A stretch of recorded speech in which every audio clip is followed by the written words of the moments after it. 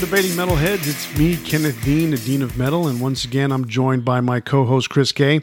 It's that time for another episode of Debating Metal, and this week we are trying something new. This week we are calling the episode Headlines, and as the title suggests, we'll be debating some of today's current hard rock and heavy metal news headlines. We're going to pick some news articles that we think are ripe for a good debate and discuss the merits of each story. And as always, we're going to have some more rusty metal and a new freshly forged for you. And be sure to stick around until the end because we're going to pick our favorite drummers for this week's Big Four. Rusty Metal is my pick of a classic metal album that you may or may not know but should give another listen to, and Chris offers his freshly forged pick, which is a new release he thinks you might get into. So if you like what you hear today and want to check out some of our older episodes, be sure to subscribe to our show. We're on all the major platforms and even some not so major. We also want to interact with you guys and read your opinions, so if you like what we had to say or just want to rip us a new one, send us an email to debatingmetal@gmail.com or DM us on Facebook, Instagram, Twitter, and pretty soon YouTube. So Kenneth, what is your rusty metal pick this week? All right, this week we're keeping it old still. I still haven't gotten used to being able to bring something closer to the end of the 90s, really. The mid-90s, I'm still not there yet. I mean, I did it with Fight a few weeks back, but still looking for those older albums. So this week, I went back to 1985 again, and Rusty Metal this week is Lizzy Borden, Love You to Pieces. And this is their debut full-length album. The album was released on Metal Blade Records. It was produced by Lizzy Borden, and it was recorded at Music Grinder Studios, Sunswept Studios, and Mad Dog Studios, all in Los Angeles, California. This album contains some really cool songs. Some of the songs that are on the album are Council for the Cauldron, Save Me, Flesh Eater, Rod of Iron, and their anthem, American Metal. The one thing I can say about this album that I really, really, really enjoy is that it's got hooks galore. I mean, the chorus has got hooks, the verses have hooks.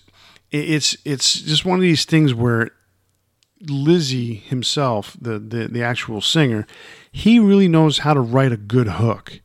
The flip side to that all, and part of the reason why they never really, really made it big, is that they were trying to be like a combination of Motley Crue Bad Boys and Wasp shock rockers. And so they did a lot more of the shock rock, but in reality, they had a really big cult following in the West Coast, but they just never were able to appeal to a national audience. I think some of that may have had to do with the fact that they were on a small label, so they didn't really get a lot of, like, say, a good slot on an opening, as an opening act for a major band, because they were on a independent label. So usually, you get a big band that's on, say, Elektra Records. Elektra's going to try and promote one of their younger bands or newer bands, or even, another record company is going to pay to put them in their spot. But these independent labels, they just usually have independent concerts, and that's how the groundswell happens for them to become major label acts. But that never really took place or never really happened for Lizzy Borden. One of the reasons that may or may not have happened, besides everything I just mentioned, is that they had a revolving door of guitar players in that band.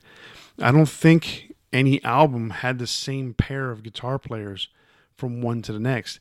And that, that kind of, turnover tends to mess with the chemistry of a band, and, it kind of slows you down as a band. You make albums, but somewhere along the way, the cohesiveness is not there. So, with Lizzy Borden, I think that was a big problem for them. And as good as this album is, because I really, really love this album. I mean, American Metal was the anthem in 1985. So that was a killer song.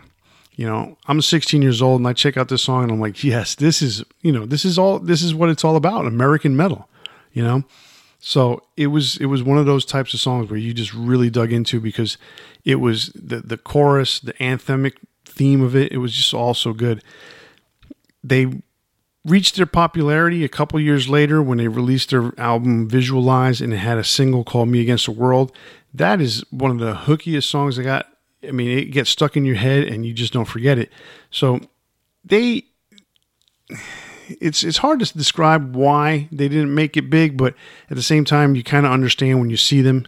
So I say, get this album. It's still available on CD and vinyl, and of course, you can hear it on all the streaming platforms. It's a really cool album. Give it a shot.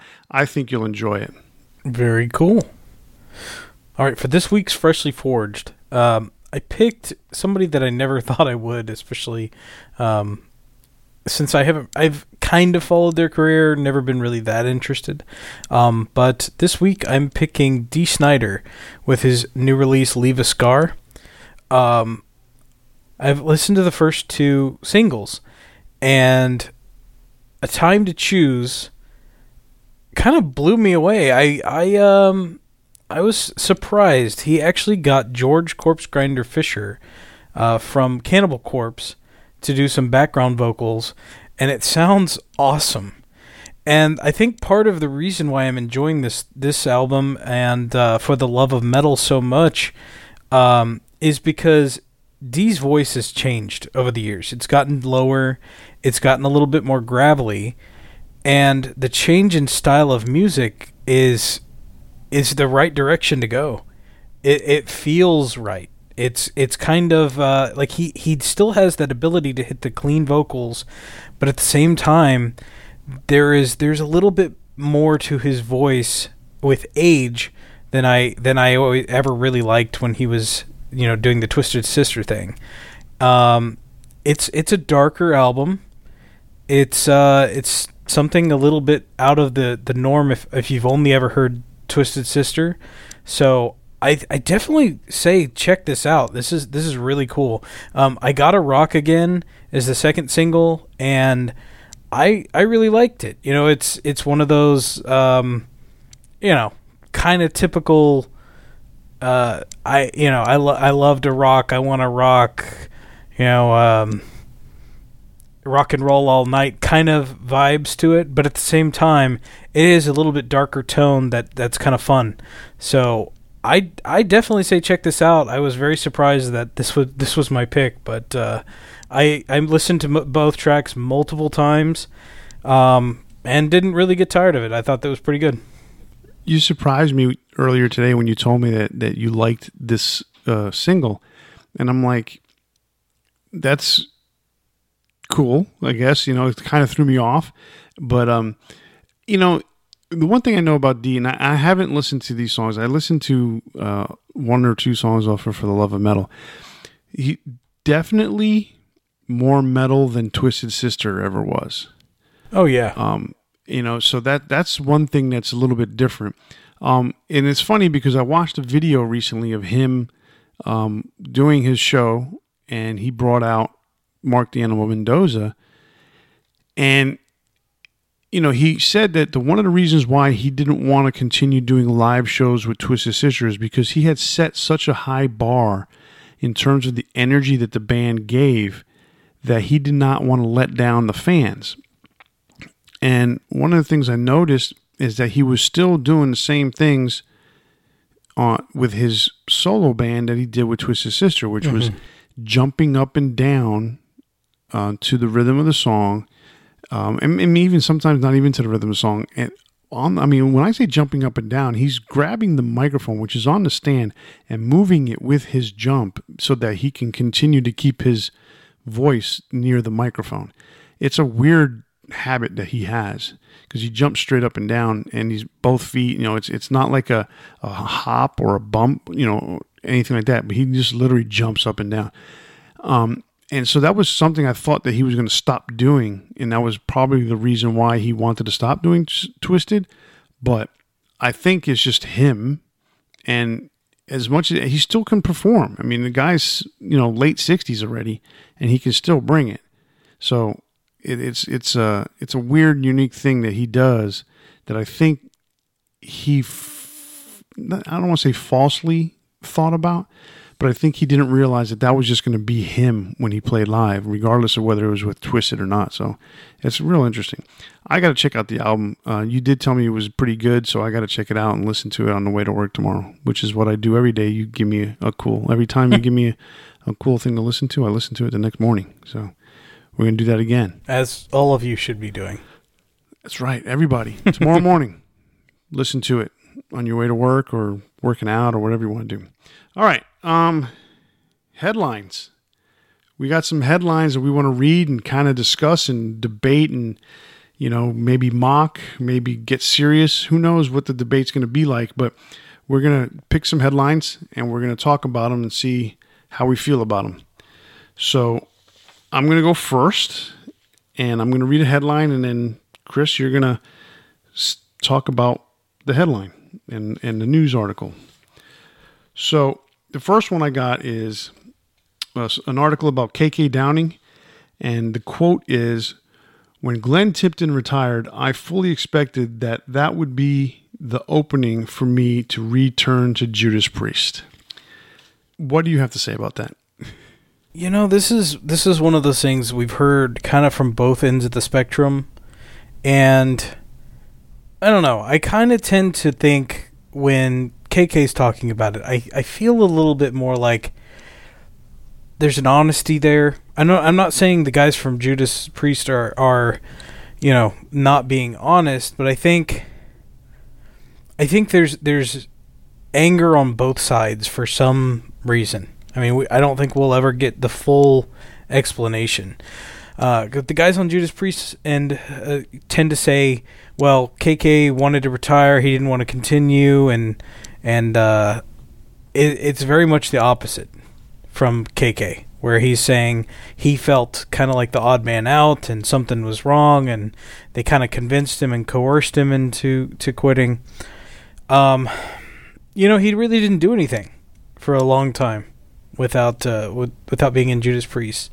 So I think, that anger kind of kept swelling, kept getting bigger, and now what he's doing with KK's Priest, it's showing that the guy still has chops, So I don't know. It's one of those that I think as time rolls on, maybe we'll learn a bit more. But right now, it's kind of like a he said kind of thing. He said it's funny. At first, these headlines from KK have been coming up for the last several months. And the funny thing about it is, for a while there, I really thought that the man was just plain delusional. And there was a part of me who said to him, who thought that this guy just is trying to get back in the band so bad, you quit, they don't want you back, blah, blah, blah, blah, blah. But then I listened to his interview with Eddie Trunk from a few weeks ago, and I must say, it's not that he's delusional. I feel that deep down inside, he honestly and truly felt that he made a mistake.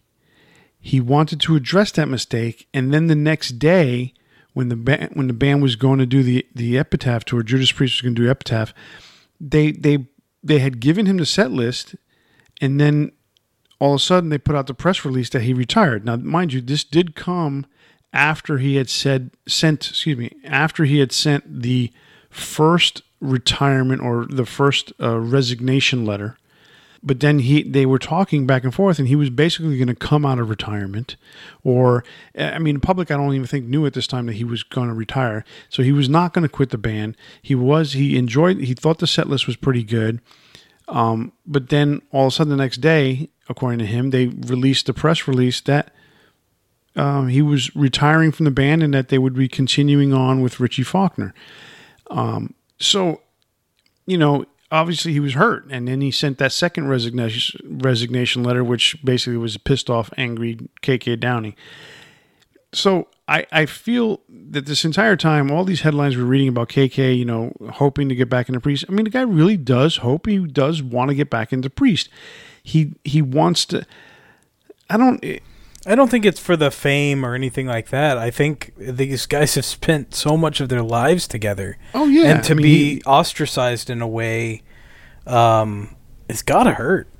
Yeah, I mean, he says that he's been friends with Ian Hill since they were in kindergarten. They went to kindergarten together. So that's how long he's known Ian Hill. I mean, KK is 69 years old, so that tells you. I mean, he's known Ian for 60-something years. Yes, that hurts. But the one thing I kind of get out of it, too, is that I haven't noticed him publicly kind of apologize. Sometimes you sit there and say, I just want to say sorry to the guys. I just want to talk to the guys. I want to give them, I wish they would give me a chance to apologize. But I haven't heard that. I think, that's obviously a hard thing for a lot of people to do. Right. So and I think that's where there's a lot still that, that whole water under the bridge. I still think there's a little bit of flooding going on. And the band right now, I think at the same time for them, Judas Priest, they're in a good place. They've got, Richie Faulkner. I don't know if they're going to continue to have Andy Sneap on guitar, but Glenn is doing his parts, on albums. So that's good. Obviously they have Scott and they have Ian and Rob. So I think they are in a good place themselves. And I don't think they want to take a step back and have KK come in and possibly ruin or kind of alter the chemistry. Even though the chemistry they had with him way back when was great, obviously towards the end there was something wrong. Whether he was angry with Glenn for Glenn's drinking or whatever the case may have been, now there's something else there. And I think that's what needs to be worked out on both sides before anything else can continue. But KK wants to continue doing his thing, and he's formed KK's Priest. Well, so I think that's a good segue also into the next article. And I have to say, though, that I don't necessarily feel like you said a step back. That could be in their minds that they would be taking a step back. But I think, and I'm going to go over the headline of this article. KK Downing says KK's Priest is not just a version of Judas Priest. And I really feel that's true. Yes, he has Tim Ripper Owens. There is a similar style. But the fact is, the guy wrote a ton of songs for Priest. Like that was his thing forever. So why would he be doing something different? Why would he be going so far outside of the range? This shows like this is the one of the guys that was a huge contributor to Judas Priest.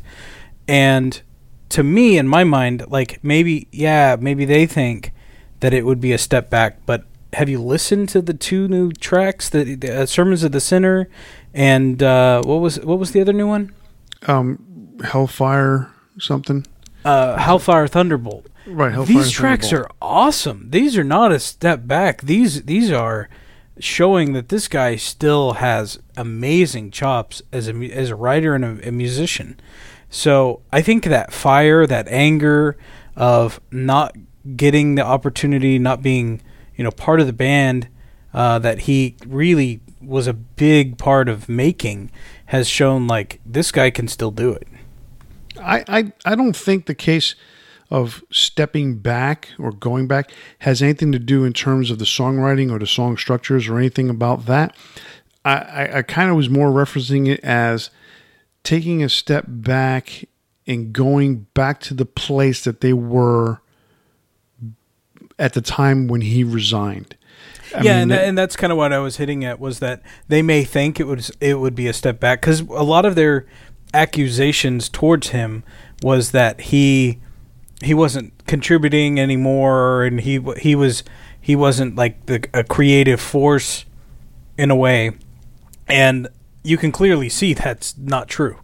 Right, and sometimes the situation comes up where, for instance, they were just doing their daily thing, and maybe because he was upset with Glenn, or maybe because he felt that the performances on stage were not as good, his creativity may have been stifled. We don't know what the situation may be.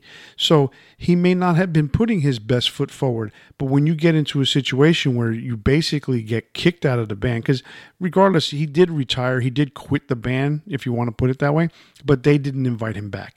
So the fact that he's not part of Judas Priest, that probably is an inspiration to him and is getting him up there and saying, hey, you know what? Look what I can do. So it's almost kind of like trying to prove himself all over again. And that's great because you know what? The fans are the ones that are going to end up with good music on both sides. Yes, it may not be Judas Priest, reunited or whatever it may be, but we're getting two bands that are really doing some kick-ass music because the last album from Priest, Firepower, was amazing. And this album, so far from KK's Priest, the two songs are really, really good. So it shows that there's plenty out there for everybody, and I think it's going to be pretty cool, And honestly, I have to say this: I think it's some of Ripper Owens' best work too. Like I really genuinely feel that way. So the way that everything's layered, the way that it's connecting, their chemistry together, it's great. So if you're feeling on the fence about listening to KK's Priest, get off the fence. Go ahead and listen to it. My only issue, and I mentioned this to you earlier, and I never got to elaborate, so we'll elaborate on it here, is if I'm KK, I personally don't think, and I heard what he had to say on the Eddie Trunk show, so it kind of, what I'm going to say is in complete contrast to what he actually said. But if I'm KK, I don't want to hire Ripper Owens. I don't want that comparison to being Judas Priest. Yes, my songs are going to sound that way because I'm the songwriter, if I'm KK, but I would want my own identity. And the reason why I don't think that Ripper gives him his own identity is because since it does already sound like a Judas Priest song, let's say Painkiller, Jugulator era, now you have the singer who sang on Jugulator playing in the band. So now you're going to make it sound like Judas Priest by having that guy who was in Priest. And I think I would have went away from that just to say I want my own identity. But at the same time, his answer was, I'm entitled to make to this name KK's Priest. I am a priest of Judas Priest. That's what he called himself, And so I get it, but at the same time, as me, I would have wanted something different. But I get his side of it, But he's also, you got to think about it. This guy's, heading towards 70 years old as well. And as far as what he knows what he does. He knows what he writes, the style of music at this point. And it just makes sense that he's writing Judas Priest songs because that's what he's done. Right, exactly. So who do you get to sing for a band that does Judas Priest songs? Well, Judas Priest singer. A Judas Priest singer, yeah. And Tim Ripper Owens, he's a great singer. He has the range. He has the ability. To me, it makes sense. And I get where you're coming from as well, though. So KK's Priest, Sermons of the Sinner, I believe is the name. It comes out August 20th. I think everybody should give it a chance because it's been really, really cool, the two songs that I've heard. So absolutely, that is excellent. So when it comes out, I think everybody should pick it up, and we'll probably give it a good review here as well. All right, so that brings us to our next headline. And that headline is former Anthrax singer Neil Turbin releases debut Death Riders single and video, Never Surrender. It's one of those things that, Neil Turbin, I don't really have a lot of opinion about him per se. He's one of those guys that's kind of lived off of the legacy of being that original Anthrax singer.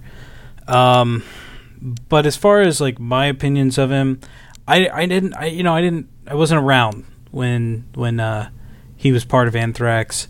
I don't know that connection per se.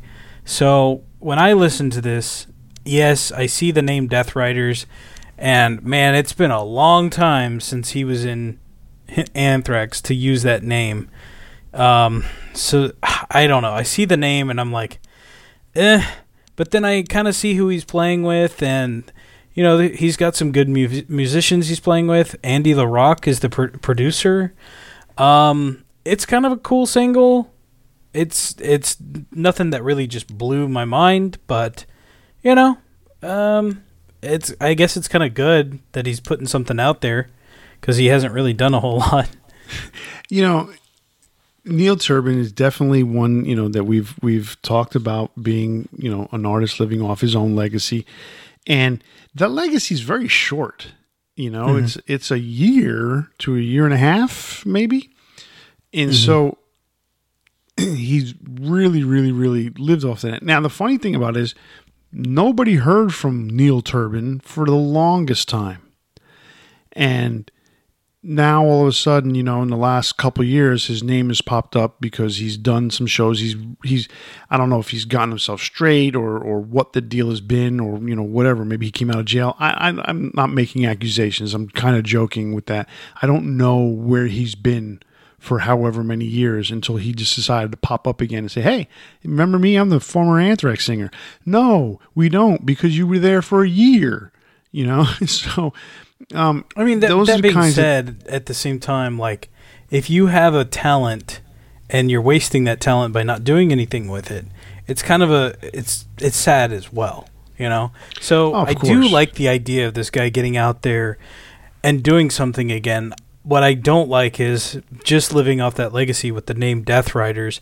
He could just be performing as Neil Turbin or coming up with a new band name. This is kind of one of those same things.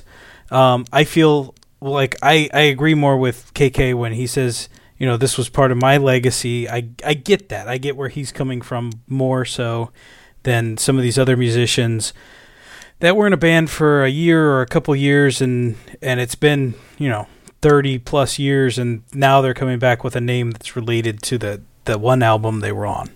Yeah, KK was in Priest for 40 something years. Exactly. Neil Turbin was in there for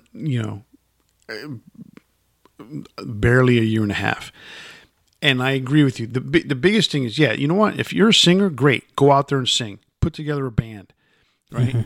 And go out there on your own merits. Yeah, if you want to sit there and say, okay, hey, my band's name is,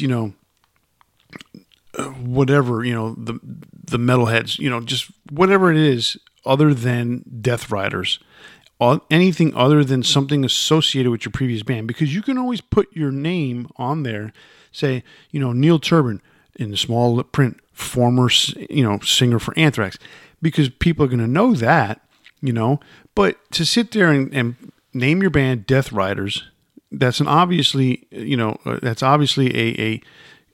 an ode to your past and to the first song that's on the album that you released. Okay, understandable. Play that in concert, but you don't. You know what? Name the album Death Riders. But even then, it would be like Ronnie James Dio. He leaves Rainbow. He let's say he just went straight into his solo career from there, and then he calls his band the Men on the Silver Mountain or something like that. That's no, exactly, yeah. No, like move on. Yeah, do something else. That being said, on your own merits. That being said, it's not a bad track. Check it out. See if you like it. Because like I said, it is really cool for somebody that's kind of gotten away from the music scene to a degree to come back and do something. Like, I support that totally. Artists, wasting their talent. To me, it sucks. And I get it. I do the same thing to a degree. I'm an artist as well, and I get some judgment from my family, as far as wasting my abilities, and I get that. The other thing I got to criticize about this, and I have to call it a criticism, because this is never done. From when you put out promotional material, okay, you got Death Riders, Never Surrender, new single and video release out now, and they have a picture of Neil Turbin with his fist. He's on vocals, and it's a Jonas fist of metal. Hornquist, huh? And it's a fist of metal, fistful of metal.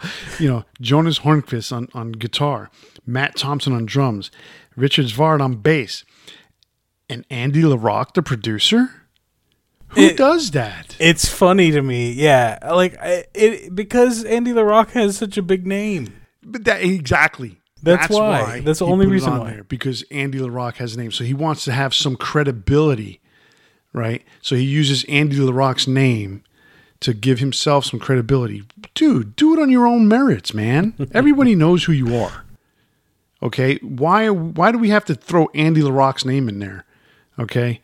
Let Andy LaRocque be, with King Diamond. Let him do his thing. But I just, to put out a photograph, like the promo material, and to throw Andy LaRocque, you could sit there and say album produced by Andy LaRocque. Okay, but you got to put his picture down like he's a band member. I mean, really, come on. That picture of Neil Turbin is like 20 years old too. He's been using that same promotional image for a long time. Geez. Anyway, good luck to Neil. I hope he does well, but I find it just very funny. So, all right. So another Anthrax article. So this one is about the time period when they fired Joey Belladonna and hired John Bush. And this kind of came to my attention recently anyway, because I've been watching the Anthrax videos they've been releasing every week, at the Anthrax 40. It's was really interesting because you watch all the previous episodes up until this last week when they did Sound of White Noise, and everything came off as very genuine. The first couple episodes were really interesting because you've got Dan Lilker's perspective, where he's talking about, his contributions to the band at the very beginning and then being kicked out based on, Neil Turbin, who we just talked about, etc. And there was some uncomfortableness there, but there was also, it was very genuine. Like, there was no qualms, there was no, walking on eggshells to try to get this point across.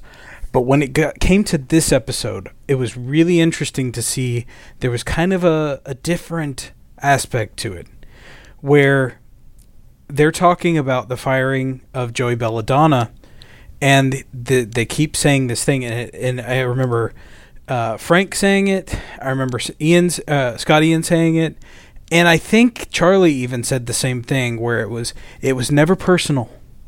It wasn't anything about, him as he was our brother, for so long he was the guy. It was just one of those, like, we felt like musically we were going in a different direction, and we had to make this, but it was never personal, and it was a really hard decision.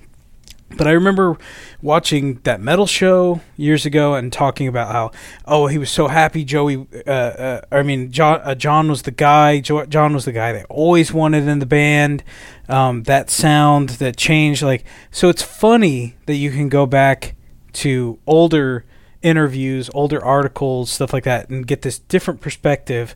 Whereas now you can feel, you just watch that video, the Sound of White Noise one from this last week, and you can just feel them just tiptoeing around the subject. Bottom line is, I was there, I guess you want to say, I was a fan at that time. I was, waist deep into Anthrax. And they could sit there and say all they want about it was nothing personal. No, it wasn't. Because you know what? At the end of the day, they didn't hate Joey. They actually kept in touch with Joey over the years. Okay? But Joey was bitter. I could tell you that because it came across when he did a band called Belladonna, and I have the album, and he did a song called Blunt Man, which is got a double meaning to it, but it was, and then there was, I forgot there's another song on there I think is more related to this, but he expressed his feelings in his lyrics, which is unusual because he wasn't allowed to do lyrics for Anthrax, or didn't, not that he wasn't allowed, but I guess he never contributed, but he put this band together, came up with some stuff, and he expressed himself, and there was some resentment towards being fired from Anthrax. To a degree, there's still that resentment because he refuses to play anything from the John Bush era. Yeah, I mean, he did Only on that first tour back. They did Only, and he did a good job with it. It's on the Sophia BIG4 DVD release. So I think he was kind of trying to get in their good graces so he can stay in the band. And then once he was in, he's like, look, I don't want to do this. Why do we need to do this? And I understand his point. Same reason why does Rob Halford not do Ripper era stuff? Bottom line, he's Rob Halford.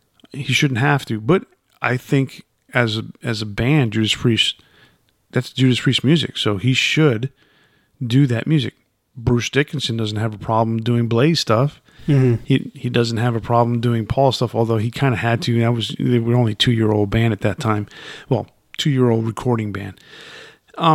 Regardless, Anthrax, it wasn't personal, but they definitively wanted a different singer because they wanted to go in a grungy direction, a harder. How much harder can you get than Among the Living?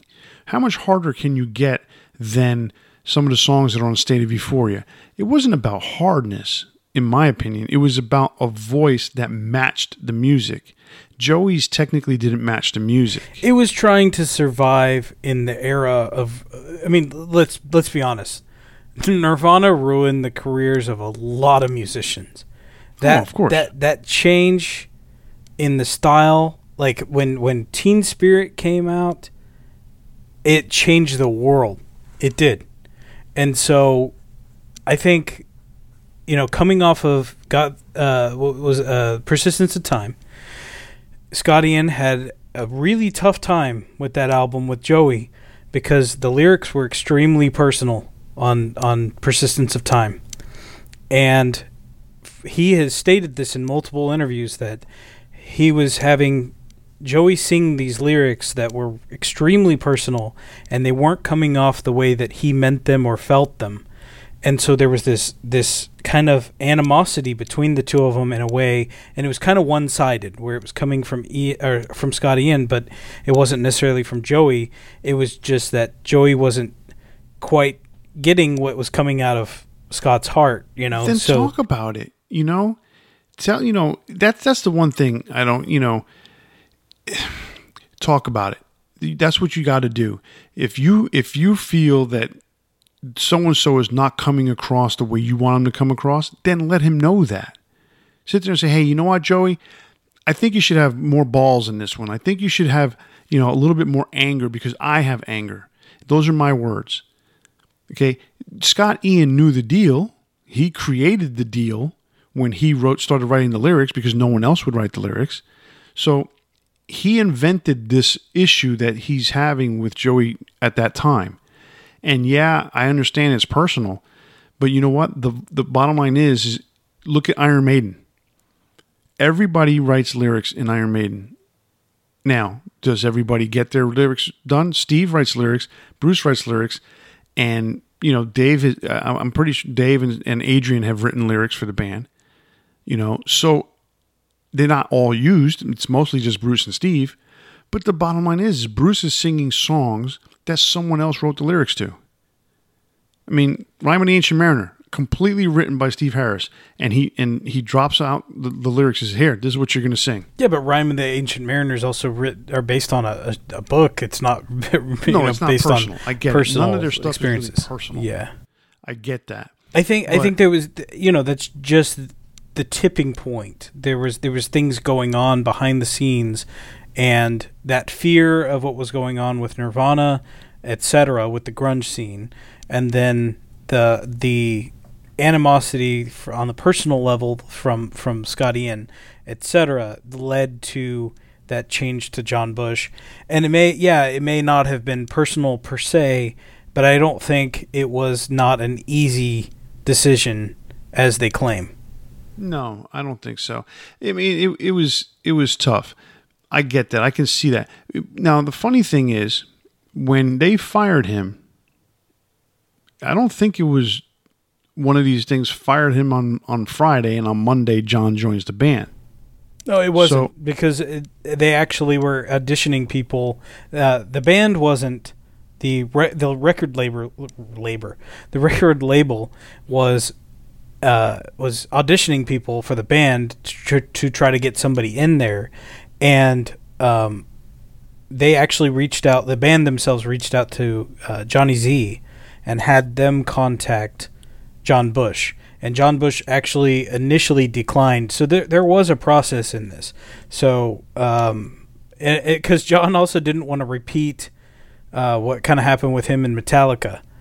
where they asked him to do it. So he was just like, I don't want to be part of some band that, I don't want this weight on my shoulders, he's a humble guy. He's a cool guy. I really like John. There's a difference, his turning Metallica down was the same reason why he didn't turn Anthrax down, because in reality, he's like, look, I turned it down once, now I get an opportunity to do this again. I'm going to take it. I get that, and John, look, when they announced that John was going to be the singer for Anthrax, I was excited. I love John.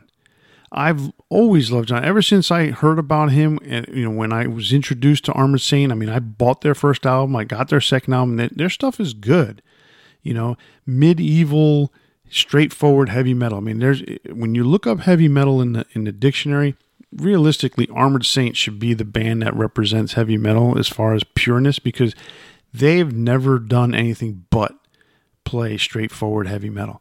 And it's not about being super hard. It's not about being thrash. It's not about being, teased hair. They were the guys. They were, the whole medieval thing kind of went away after a while, but they were pure. Now, I love John's voice. So I was excited when he was going to join the band. I was, then when the album came out, man, that album is awesome. Sound of White Noise is great. Everything after that became a problem for a variety of different reasons. But going back to this article and the stuff that you mentioned about how they tiptoed around it, why are they tiptoeing around it? The reason why I think they're tiptoeing around the whole thing is obviously they don't want to offend Joey, so they want to keep him on their good side. Because quite honestly, Joey's got the band by the balls. Okay? Whether anybody wants to admit this or not, Joey's in the driver's seat when it comes to Anthrax. Absolutely.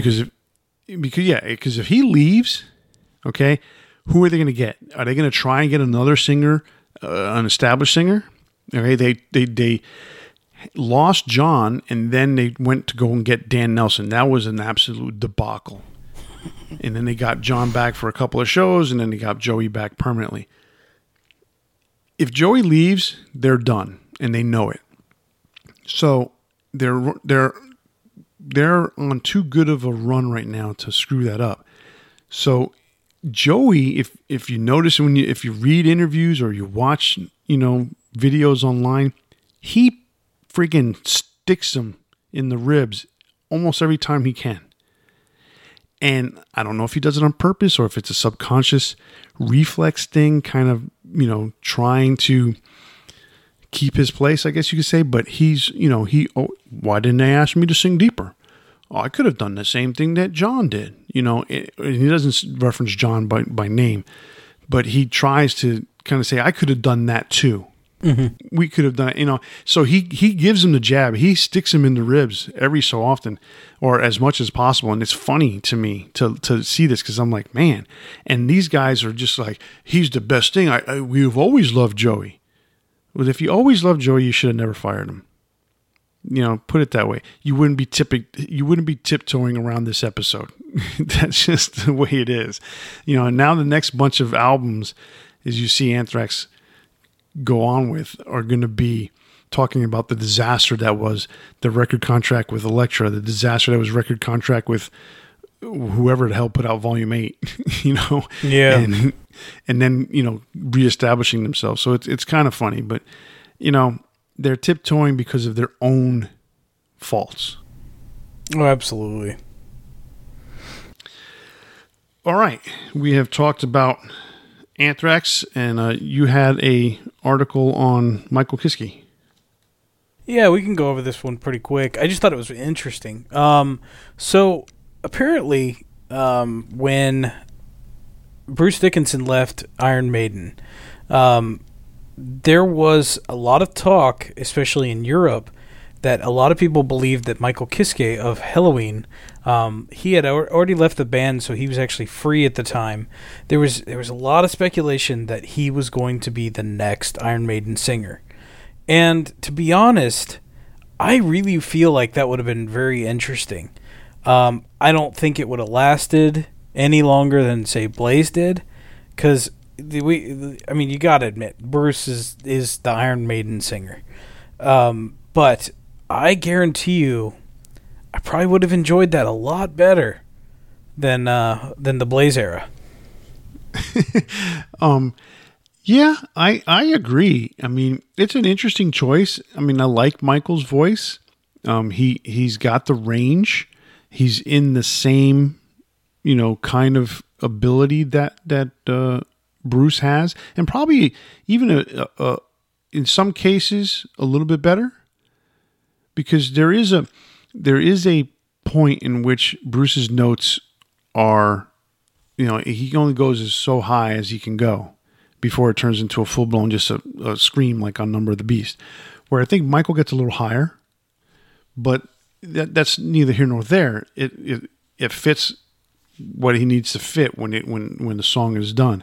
I think it would have worked well for what it was worth. Would it have lasted? Probably not, because again, people were going to still be clamoring. But I think it would have eased the fans a little bit more had there been someone who was more like Bruce. Yeah, which Michael is more like Bruce than Blaze is. Put it that way. I mean, he claims that he doesn't think he would have joined, but you never know what you would do unless you're faced with the actual question. Like if they had come to him and said, "We want you to be the singer," I tend to think he probably would have been like, "Yeah, let's go." Well, yeah. I mean, he's not doing anything, and you're talking about stepping on stage with an established band that's going to blow away anything you've even seen with Halloween. Mm-hmm. I think you take that opportunity and you run with it as far as you can. That's what Blaze did until they said, we're laid to play. Sorry, goodbye. So, we don't know whatever would have happened because history is the way it is right now. But it is a cool way to look back at something and say, yeah, they told me I was the singer in the band, European news people. He's like, that's news to me. All right. Talking about money to some degree with Michael Kiske, and I think that was kind of the idea too. Would Michael Kiske have joined because they said, "Here, look at all this money you're going to get," because he was going to get into a payroll situation. Matt Heafy from Trivium reveals his monthly Twitch revenue, says he will stream daily from the road. What do you think about that? It's interesting. I have a close friend that's a comedian, and since he hasn't been able to travel this last year and do his normal thing, by the way, his name is Nemer Abu Nassar. He's one of the he is the most famous comedian in the Middle East. He's actually one of the guys that brought comedy to the Middle East, which is really cool. Just to have that mentality to want to change things in an area that's, typically at least known to Americans as just war-torn and of a different mindset. So he's always wanted to bring laughter and comedy. This last year has been really difficult for him in a way because he wasn't able to tour. He tours all over the United States, all over the world, and so he had to kind of come up with a new business plan to change what he's going to do. So he actually got on Twitch and started streaming and has made it a really good source of income. And that's what Matt Heafy's doing. He said his Twitch channel, he makes just under $10,000 a month, whereas when he was traveling with Trivium, he was doing about $11,000 a month. So that's pretty big. That's to say like he can do both, and that's what Nimmer's going to be doing as well, where he is going to be traveling and doing tour dates, but also continue streaming, so he has that other form of income. That's awesome. Like that is something that has never been around before. This availability to reach a larger audience. And that kind of goes into another article we're going to talk about in a little bit, where there are so many avenues that these guys have that they didn't have before, and sometimes they have to, because the money that they're getting from streaming, the money that they're getting from record sales is not the same that it used to be. So there is a new world that these musicians are having to adapt to, and I totally appreciate the ingenuity of a guy like Matt Heafy who's going in a different direction and doing something. Like he's not complaining, he's adapting to survive. No, I agree. I mean, props to him for making that much money on Twitch. And the thing is, he's making $10,000 for himself a month, whereas the $11,000 he was making with Trivium, he's got to divide with the other band members plus pay the payroll for all the other guys that go with them. So that was a lot less than $3,000, a month that he's coming home with. So you think about that. So the machine of Trivium is making $11,000. The machine of Matt Heafy is making $10,000. So, but you have to think he wouldn't be able to make that kind of money on Twitch had he not built his name as a musician. Which also kind of shows that there is a little bit of a social problem in the music industry of why are these guys making so little money as touring acts when this guy can go on Twitch and make $10,000 a month. I mean, he's making triple of his salary or what his income from Trivium. He's making triple on Twitch. Just sitting there for 2 hours a day or 3 hours a day, whatever it is that he does. He does 2 shows every day. Mm-hmm. So, I mean, more power to him. I see, and you've talked before about the guy from Dragon Force, who also has a Twitch channel, and I see this especially for a lot of the younger, or not even younger, a lot of the independent things. Because I know Jason Bittner from Overkill and Shadows Fall, he has his own Twitch channel. He's constantly doing drums, songs. He's playing over the songs from the bands that he either likes or he's been a part of. Yeah, Gina Hoagland has a Twitch channel. Herman Lee, as you mentioned, with Dragon Force. There's a lot of these guys, and what's interesting too is even people that are not necessarily fans of the band, there are a lot of people that enjoy watching these streams because they respect the musicians for what they're capable of, and they're not necessarily just playing, say, Trivium music. He's playing a lot of other stuff. He's talking about guitars. He's, there's more to it than just that level. So he's reaching a wider audience than he would with just his Trivium music. Exactly. And we're going to touch upon this because, the part of the $11,000 that he mentioned that he was getting from touring and other stuff, such as on-demand services, again, he's splitting it with his bandmates. So the on-demand services like Spotify, Apple Music, and YouTube. We're gonna touch upon that in another article in a few minutes. But it's just amazing what these guys are capable and willing to do to make more money, and that's great. It's better for all of us because as fans, we have all these different avenues that we can see and almost. They call it social media. You can almost interact because in some cases, they read what you're typing. You're typing, in not all cases can they see you, like what Metallica did when they did that, that All Within My Hands show where they had all the cameras, or all the video monitors where they could see and interact with people. I thought that was pretty cool. They literally took the WWE idea of having an audience on the video screen, and they actually made it interactive where, the WWE could hear them cheering, but Metallica did it in a room. There was, like a large rehearsal space, and that was super cool because they were actually talking to the fans. That is really neat. So, it's one of those things.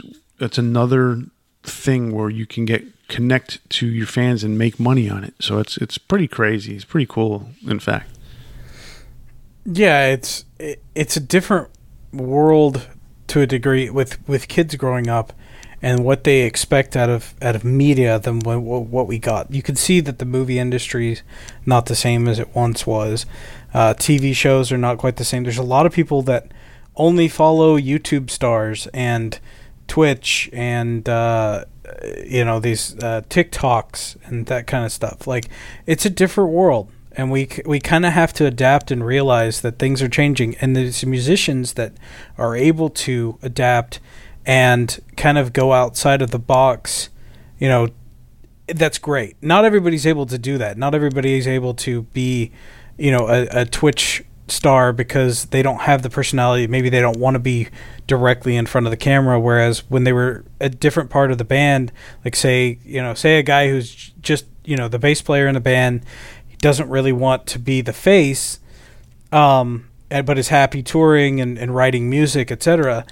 Like say Geezer Butler. Geezer Butler, even though he had his solo career, he still had, he wasn't necessarily the face of the band, in a way. So I get that. And not everybody wants to be in that situation. But it is awesome that despite a lot of these guys not getting really what they're due from streaming outlets, etc., they're finding a way to persevere and adapt and continue their career.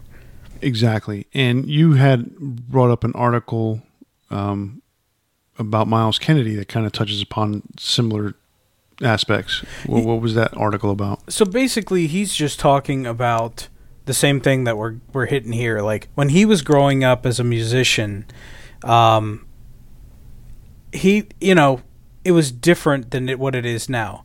And Miles is not far off. He's right between our age, and he's got that perspective that I think both of us do, where things were different. Like we could go to a record store when we were young, and it's not really like that to the same degree. There still are record stores, but it's not the same. It's not what it used to be. So he's more focusing on, it was like that, but things have changed, and there are a lot of avenues that guys have to become famous, become these musicians that they didn't necessarily have before. And he's talking about just that, like Twitch is an outlet.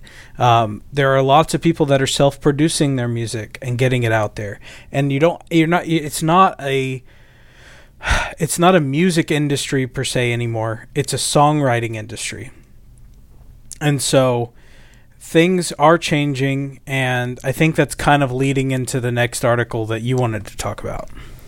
Yeah, to touch briefly on Miles's thing, the music industry, even from when I was 20 years old and I was involved in the record store side of it, I also kind of got involved through some friends in the actual record label portion of it, just kind of the promotional part of it. And him and I, or there was a couple of them, both males, that we talked about how their job as being an intern in some cases, and they became full-time promotional people, where they their job was to go out to record stores and put up poster flats, the 12 by 12 flats that look like the album covers, and create these designs that would attract people and get them to see what the album covers were or the albums were.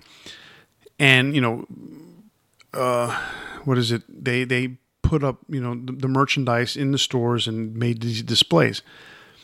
That was one portion of it that was to promote the album.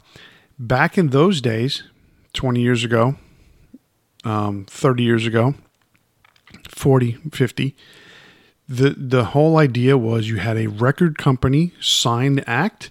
The act then basically was a slave to the record company, for lack of a better term, because the record company gave the artist all the money to make the album, to promote the album, to publish the album, and then they took all the money back based on the album sales and their touring.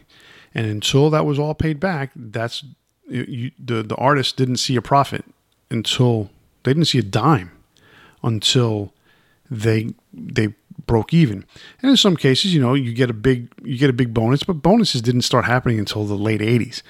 But you got yourself a bonus, and they gave you money, and you were able to live, but you had to pay that back. So it was kind of weird, you're living on this money. So if you were outrageous spender, you had to sell some records in order to, get that money back or give that money back.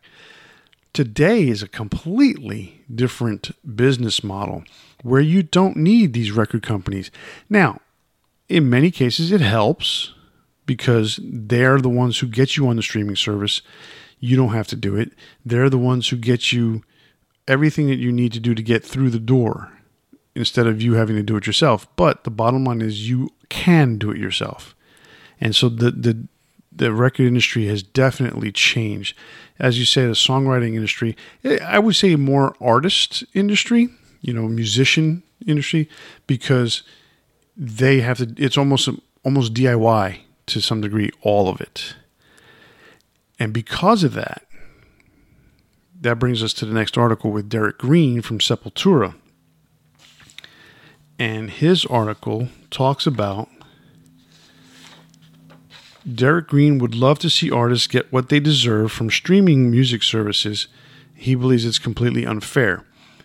Now, to touch base on this, I know I forgot to mention it to you earlier about this article. This article touches upon the fact that streaming services take advantage of musicians and artists. Everybody agrees with that. The only one who doesn't agree with that is the owners of the streaming services. And they haven't been sued big enough or by a big enough artist to make a difference yet. It's coming. I feel the groundswell. I think it's coming because too many musicians are talking about it.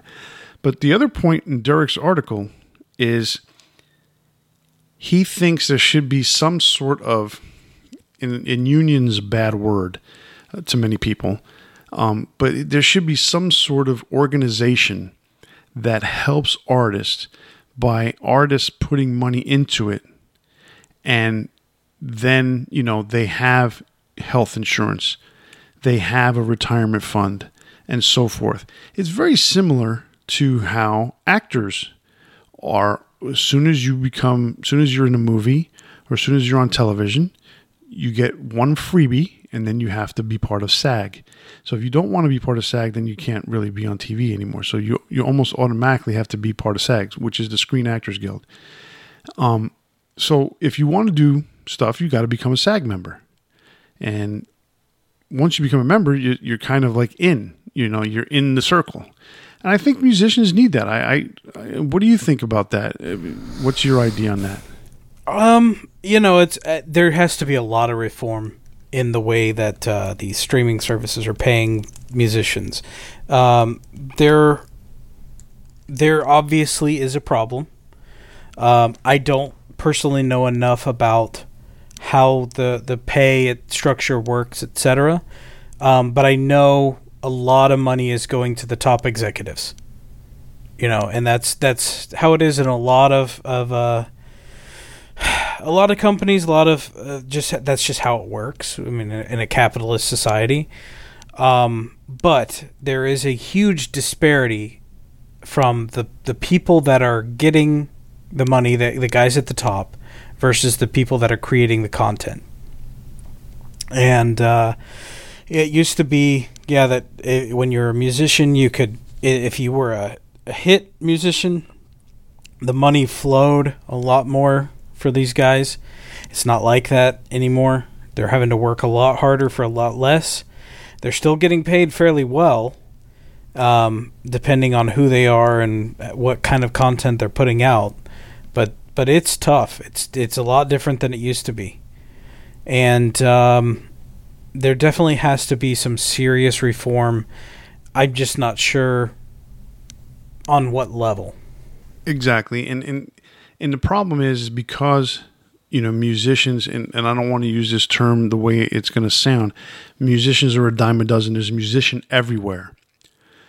So the question is the professional musicians. Let's put it that way. Professional musicians who get paid for a living, whether they're, obviously doing a song, they're singer-songwriters that submit their music, and, an artist that is recording something selects their song, they get money. If they, you have musicians who are studio musicians, you have musicians that are stage musicians, and you have professional touring artists. So all those professionals, somehow, some way, need to I don't know, somehow get the bigger agencies that represent them to talk to each other and figure out a way. But yes, you are right. There needs to be some sort of reform. Who knows how that's going to happen? Nobody, because it's never happened before. But it's something that somebody needs to have a conversation with somebody else. Obviously, it has to be some sort of higher up, but not in a record company, because they're just going to be looking for themselves. It's got to be the agencies that represent the artist. Yeah, so, I mean, it's gonna come from somebody, in a similar situation to, Lars, picking up on what was going on with Napster, etc. It's gonna have to be something along those lines, where one of these musicians goes, "This is more than a, acceptable problem. We need to change this," and it has to be somebody as big as a Metallica that's going to change it. Because right, I agree. You gotta imagine, like, somebody like Beyonce, for instance, who is making money hand over fist. They're probably getting paid better than most of these musicians that these companies can take advantage of, and so they're not raising a stink because they don't have to. You know what I mean? Like they don't have to have the same. Like, I mean, some of these pop musicians have it way better than other genres that aren't as popular right now. Absolutely. It's and that's why it is, because there are so many musicians. That is where the problem arises. You have so many different genres, so many different musicians, and then in some cases, in some genres, you have musicians who don't like the other guy. So it's a tough thing to deal with, and that's why there has to be some sort of something that comes from the agencies that represent some of these artists. But you're right, it has to be a Lars type. It has to be, let's even say, it has to be a Carrie Underwood type or a Taylor Swift type of person. It would have, pull. A Taylor Swift, yeah, for sure. They have to have some sort of pull. Mm-hmm. And even then, like someone like Jimmy Iovine, who is big in the music industry, or even a Simon Cowell, someone like that has to sit there and say, what do we do to help these people? Or how do we get them to be, more organized? I mean, obviously you're not trying to do a handout to them in that regards, but you're trying to figure out a way where musicians can survive.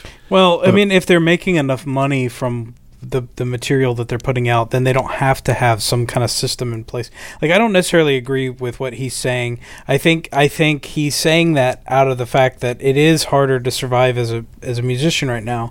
But what I think the real problem is they're just not getting paid well enough based on what they should be getting from royalties on the content that they're actually creating. The problem is the Spotify's, etc., are just not giving them what they're due.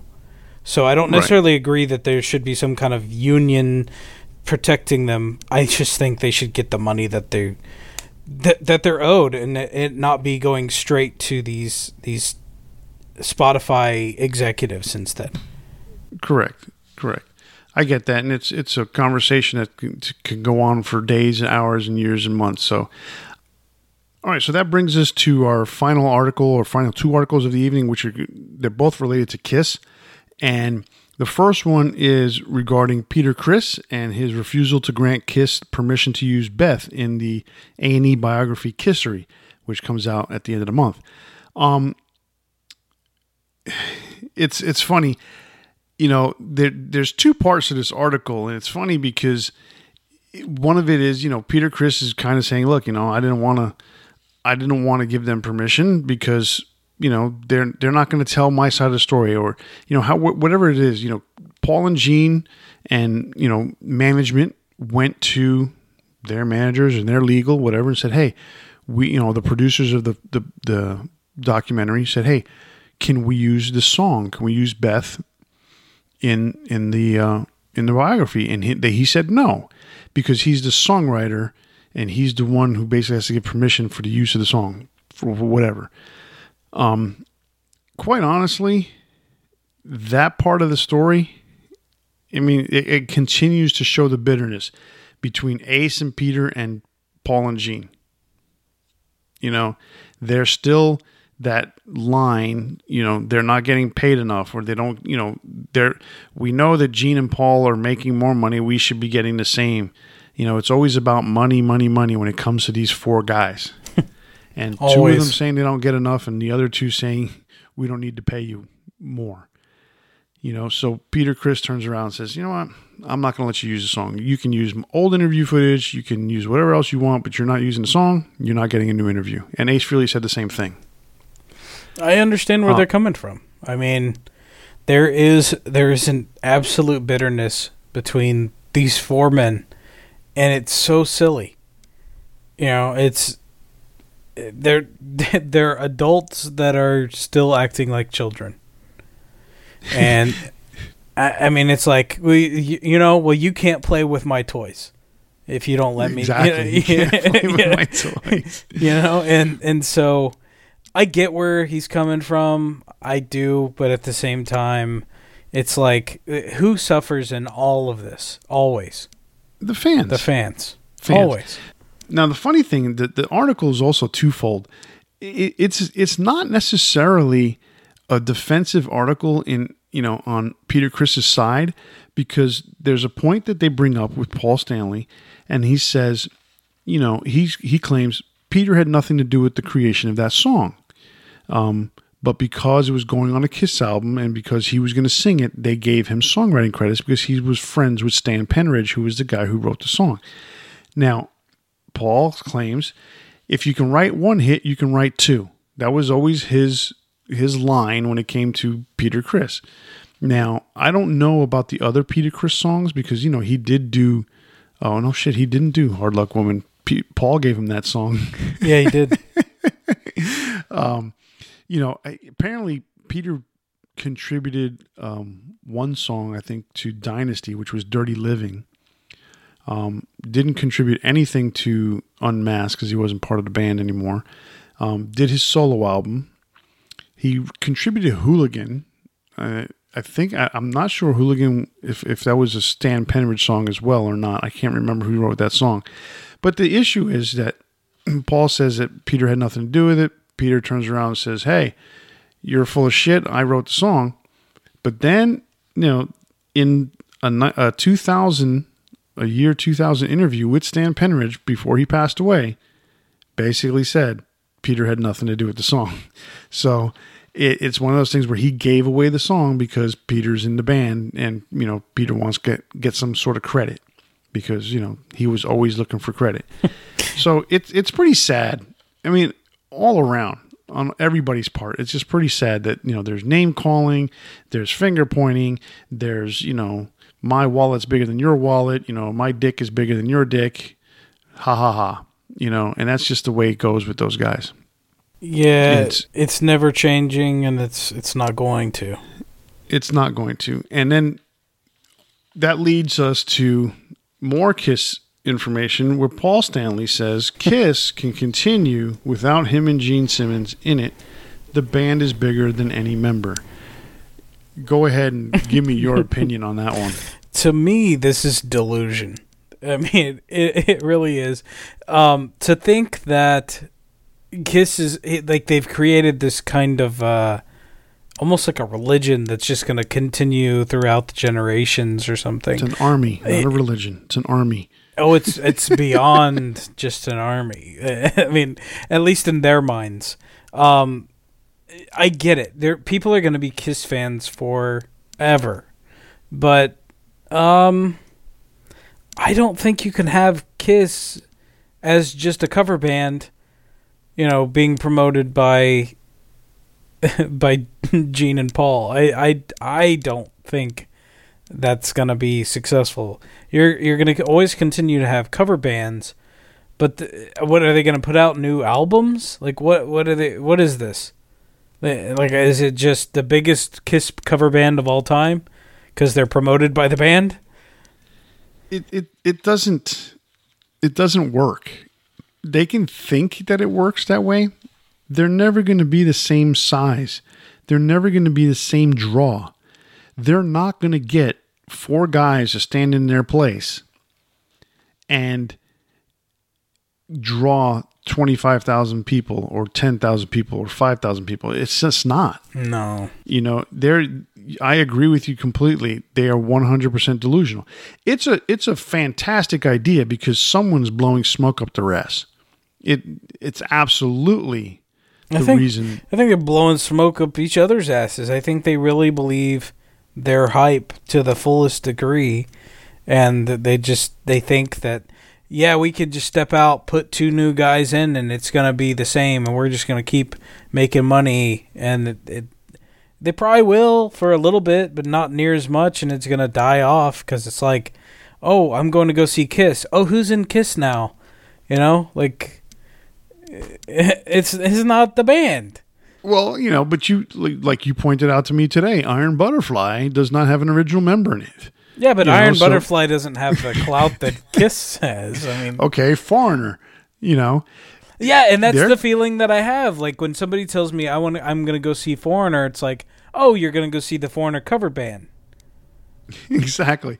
I mean, you have a guy who's taken the torch, and from Lou Gramm, and he is doing so. You got the Steven Tyler lookalike, who's taking the torch from Lou Gramm, and he's leading Foreigner. You know what? Completely understandable that they go out there, and every so often Mick Jones shows up and they play. They sold out the Woodlands here in Houston, the outdoor venue. They tour. They have a big tour. People enjoy it. The music is good. Kiss is slightly different appeal. They're not as across the masses as a Foreigner. So are they going to get that kind of draw? They're not even getting that draw now. And there's 2 guys there. This end of the road tour is not even drawing a Madison Square Garden size arena everywhere they go. Yeah. So, I mean, when they came here to Houston, they played at the Smart Financial Center. Judas Priest played there. That holds like 4,000 or 5,000 people tops. Yeah. So they're not playing the Toyota Center, They're not playing the Woodlands. They're playing the Smart Financial Center. So that's a completely different vibe. So to think that they're going to be able to do that now or in the future, put it in the future with 2 people who don't represent Kiss that are, let me say that again. To think they're going to do that in the future with 2 people who are not Paul and Gene playing the Star Child and the Demon, it's just never going to happen. And I almost think Paul could pull it off without Gene more than Gene can pull it off without Paul. Well, I agree there for sure. Because, I mean, Paul is the front man. Gene sings a lot of songs, but when I think of Kiss vocals, I would immediately go to Paul, not Gene. Absolutely. So they are definitely in a different world when it comes to what they think that this band can continue. Sure, you can have an officially endorsed cover band. That's fantastic. You're going to get more people to come out there than the 400 that show up for Kiss Alike here in Houston. Okay. But eventually it's going to be the 400 people. Exactly. Eventually. So, whatever it is, yeah, they might come, they might do the House of Blues, and you might see a really cool Kiss show at the House of Blues, but it's a cover band. It's not Paul. It's not Gene, and Ace and Peter have proven that you can continue without them, and it is what it is, but never going to be the same. Yeah, but that was, as the lead guitarist and the drummer who, yeah, they sang a couple songs. But that's just it. The majority of the catalog was sung by Paul and Gene. Yeah. So, well, let them have their delusions. We'll see what happens. We'll see what happens. Right. Yeah. So that brings us to the end of the evening when it comes to our headlines. I hope you guys enjoyed it. We're hoping that if you guys do enjoy it, that we'll be able to do this maybe every month or so and come up with some more headlines and chit chat about it. For now, we are coming to our BIG4 Metal Drummers. And I started last week, so I think you can go first this week. All right. Let's see. Okay, so my number 4, I'm going to go with Jaska Raatikainen. He is the drummer from Children of Bodom. And the biggest reason I picked him was they are one of my favorite bands of all time. But I remember hearing his drums on the first few albums and just being absolutely mind blown. And it made me want to actually play the drums. I was trying to push to play drums, and I just don't really have that ability. Unfortunately, like I have rhythm, but I don't have that kind of rhythm. So unfortunately, even though the guy was really inspiring to me, and I absolutely love his work with Bodom. I'd love to see him do more beyond that. But unfortunately, he wasn't inspiring enough to turn me into a great drummer. My number 3 is Scott Travis of Judas Priest and Fight and Racer X. I really like what he did with Racer X.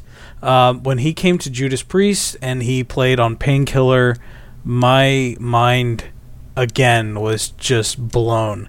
That opener to Painkiller, oh my god. And just what he did to change that band from what I would view as a hard rock band in their early days, when he took over from Dave Holland, who and even he really took over from Dave Holland's replacement of a drum machine. He just changed Judas Priest for me. His work with the band through the Ripper Owens era, and then everything that's come since, just absolutely fantastic. What he did with Fight, I love. Scott Travis. My number 2 is Richard Christie. Kind of an odd choice because I think you primarily know Richard from what's that guy's name? The Howard Stern Show. Yeah. I don't even know Richard from that, because even though I was a fan of Howard Stern, I think I stopped listening to Howard before Richie was on there. So I heard about Richard, I heard about him afterward. Gotcha. And so I heard he was a comedian. I heard he showed up on Stern, but I didn't even know he was a drummer for these metal bands that he was a drummer for. So it's weird. I didn't know him as a comedian. I didn't know him as a drummer either. Yeah, so he was a drummer for Death, Control Denied, Demons of Wizard, and Iced Earth. I don't like the Iced Earth albums he played on very much, specifically the second one. But his drum work is the highlight of that album to me. It's the Glorious Burden. Not a big fan, but I really love his work on it. Demons and Wizards, I really liked. Unfortunately, I'm going to have a hard time listening to either of those bands because of what's his name? Tim Schafer. John Schafer. Tim Schafer's the video game guy. Sorry. But his work with Death, he is possibly the best as far as technicality goes. He is an amazing drummer, and it's really too bad that he hasn't done much other work. He did play for a band called I'm trying to remember. It was some of the Death guys got together, and he actually played with Ripper Owens in this band as well. And I'm trying to think of the name, but I don't know. It just didn't do it for me. It's one of those kind of... you got a lot of guys that are really talented, but... it's called Charred Walls of the Damned. A lot of really talented musicians in one group, but just no real bangers that just stick with you.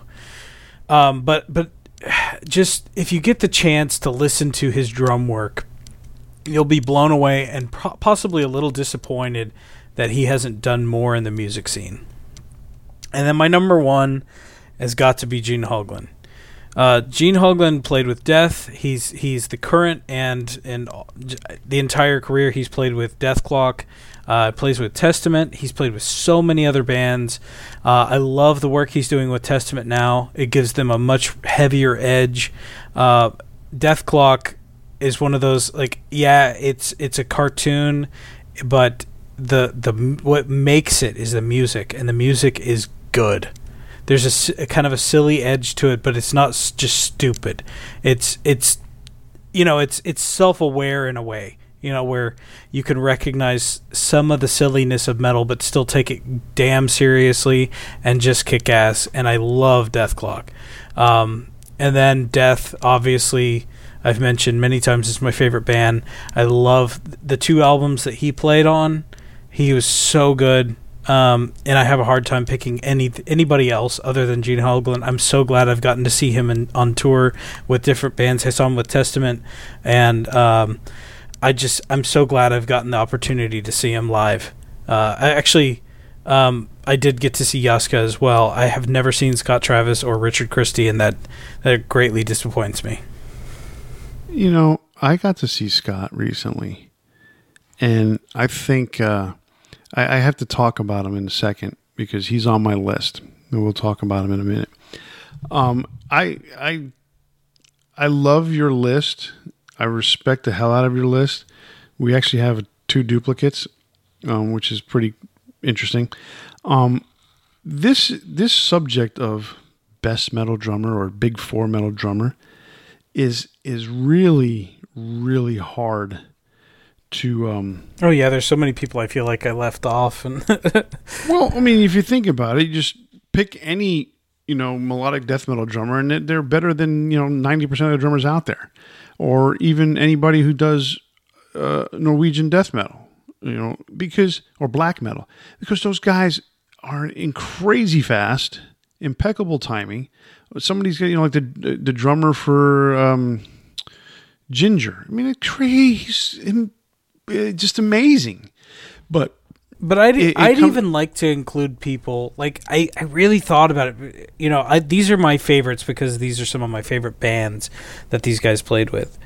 Just realistically, it's not just about the speed and the ability like that they have, but like there are other guys out there that are so phenomenal. And like I would even have to say like Tommy Lee. Tommy Lee, he plays much simpler rhythms, but they're so perfect with the music. Like that he doesn't overdo it. He does exactly what should be done with that music. And so there's so many drummers that I want to include and recognize, but I kind of had to throw him out there so that people know, like, I'm not just about these just super fast drummers. I can respect a lot of drummers. Yeah, absolutely. I mean, you mentioned simple drummers. Who is the simplest drummer that everybody says is their influence? Phil Rudd.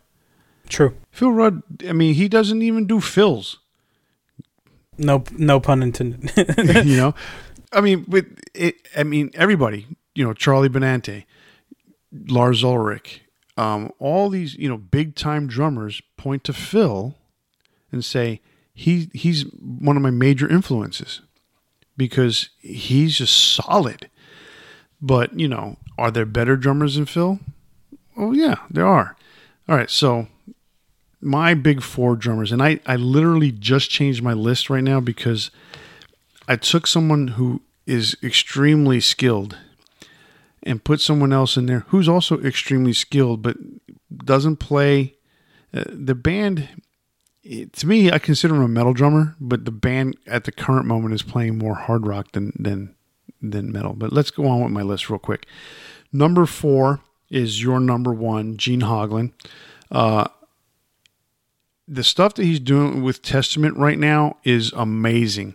And I remember him telling, I was reading an interview and he told Chuck Billy, he says, listen, guys, Chuck, he's talking to Chuck and to what's the guitar player's name?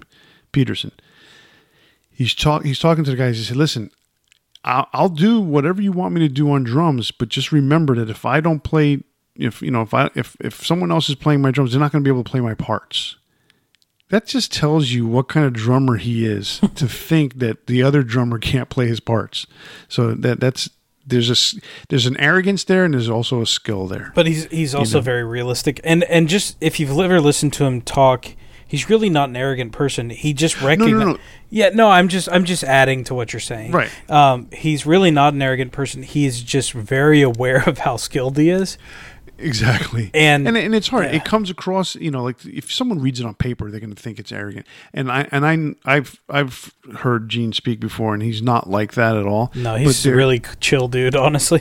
Exactly. But there's this, there's a part of it that you admit, look, this guy can't do what I can do. Mm-hmm. That's just plain fact. And, you never know. I mean, there's other skilled drummers who can do what Gene does, but he's such a badass. That's what he told Chuck and I can't remember Peterson's name. His first name is, but he told him, he said, look, I can't, whoever's going to come behind me is not going to be able to do it. But you know what? Luckily, no one's been behind him the last couple albums. So he's been there now for 3 albums. So that's great. He found a home finally. Yeah, as a guy who's been a drifter for so long. But yeah, like he's with Death Clock full time too. So he has a few places where he stayed and he's super comfortable and happy with, and that's awesome. Yep. All right. You know what? I'm changing on the fly again. I'm going back to my original Big Four. So my number 3 drummer is Chris Adler, former drummer of Lamb of God. He played with Megadeth for 1 album. His drumming on Lamb of God has been incredible. He even said that when he went to Megadeth, it was more technical because what he played in Lamb of God, he said, was like a consistent drum solo. When he played on Megadeth, he had to actually come up with a rhythm and stick to it. And so that tells you that there's a change of skill there. And that's, the stuff that he did with Lamb of God is outstanding. But I thought the stuff that he did with Megadeth was just superior because it was so technical. I love what he did with Lamb of God. I love what he did with the Megadeth album, Dystopia is the name of the album. So whatever he comes up with next, I look forward to because I know that he's got something in the works. I was going to put Shannon Larkin from Godsmack in that spot because Shannon is also an amazing drummer, but we need to skip past him. Number 2 for me is Scott Travis, which is your number 3. Scott Travis, I'll put it this way. Scott Travis's drum beats from Painkiller to Into the Pit to some of the stuff that's currently on the new Judas Priest record have been stuck in my head since the times I've heard them. So Painkiller, the drum beat that intros a song is stuck in my head. I'm constantly with my fingers playing that rhythm. The rhythm intro to, or the drum intro to Into the Pit from Fight, it is stuck in my head permanently. This Vicious from Fight is stuck in my head. These are his drum beats, and I am constantly playing them with my fingers. I'm constantly playing them in my head. I'm constantly playing them, my hands on my legs. It is something that I cannot get out of my head, and it's Scott Travis stuck in my head. And I'll tell you this, you said you haven't seen him, right? When I went to see Judas Priest on this Firepower tour, I watched Scott intently, and one song he would play right-handed. Another song he alternated. He would play left-handed. And then there was one song, I think it was Living After Midnight, at the end, he played it with both hands. He was going back and forth. In between verses, he would switch sides. I'm like, this dude's nuts. I mean, he's absolutely insane. That's how good he is. To be literally changing hands from song to song, or the rhythms, the way you're playing it. It's just fucking crazy to think about. Yeah, this song I'm going to play left-handed. This song I'm going to play right-handed. Yeah, okay, whatever. So he's amazing. But my number 1 drummer, he's been this way for a while. I saw a DVD that he put out with one of the albums from his band, and that's Jason Bittner, who played with Shadows Fall, and he's currently with Overkill. Absolutely amazing drummer. When I saw him do on the DVD where he was playing something at full speed, which was just lightning fast, and then he's like, look, I'm going to show you in slow, I'm going to slow it down for you. And he slowed it down to a pace that would be the average beats per minute for a regular song, and that was him showing you slow, I was blown away. And I know he's been considered one of the best drummers in the world for quite a while, so that's pretty impressive. He's got a Twitch channel, and he does a bunch of drumming on there. So that's my number one best metal drummer. Well, that's a great list, man.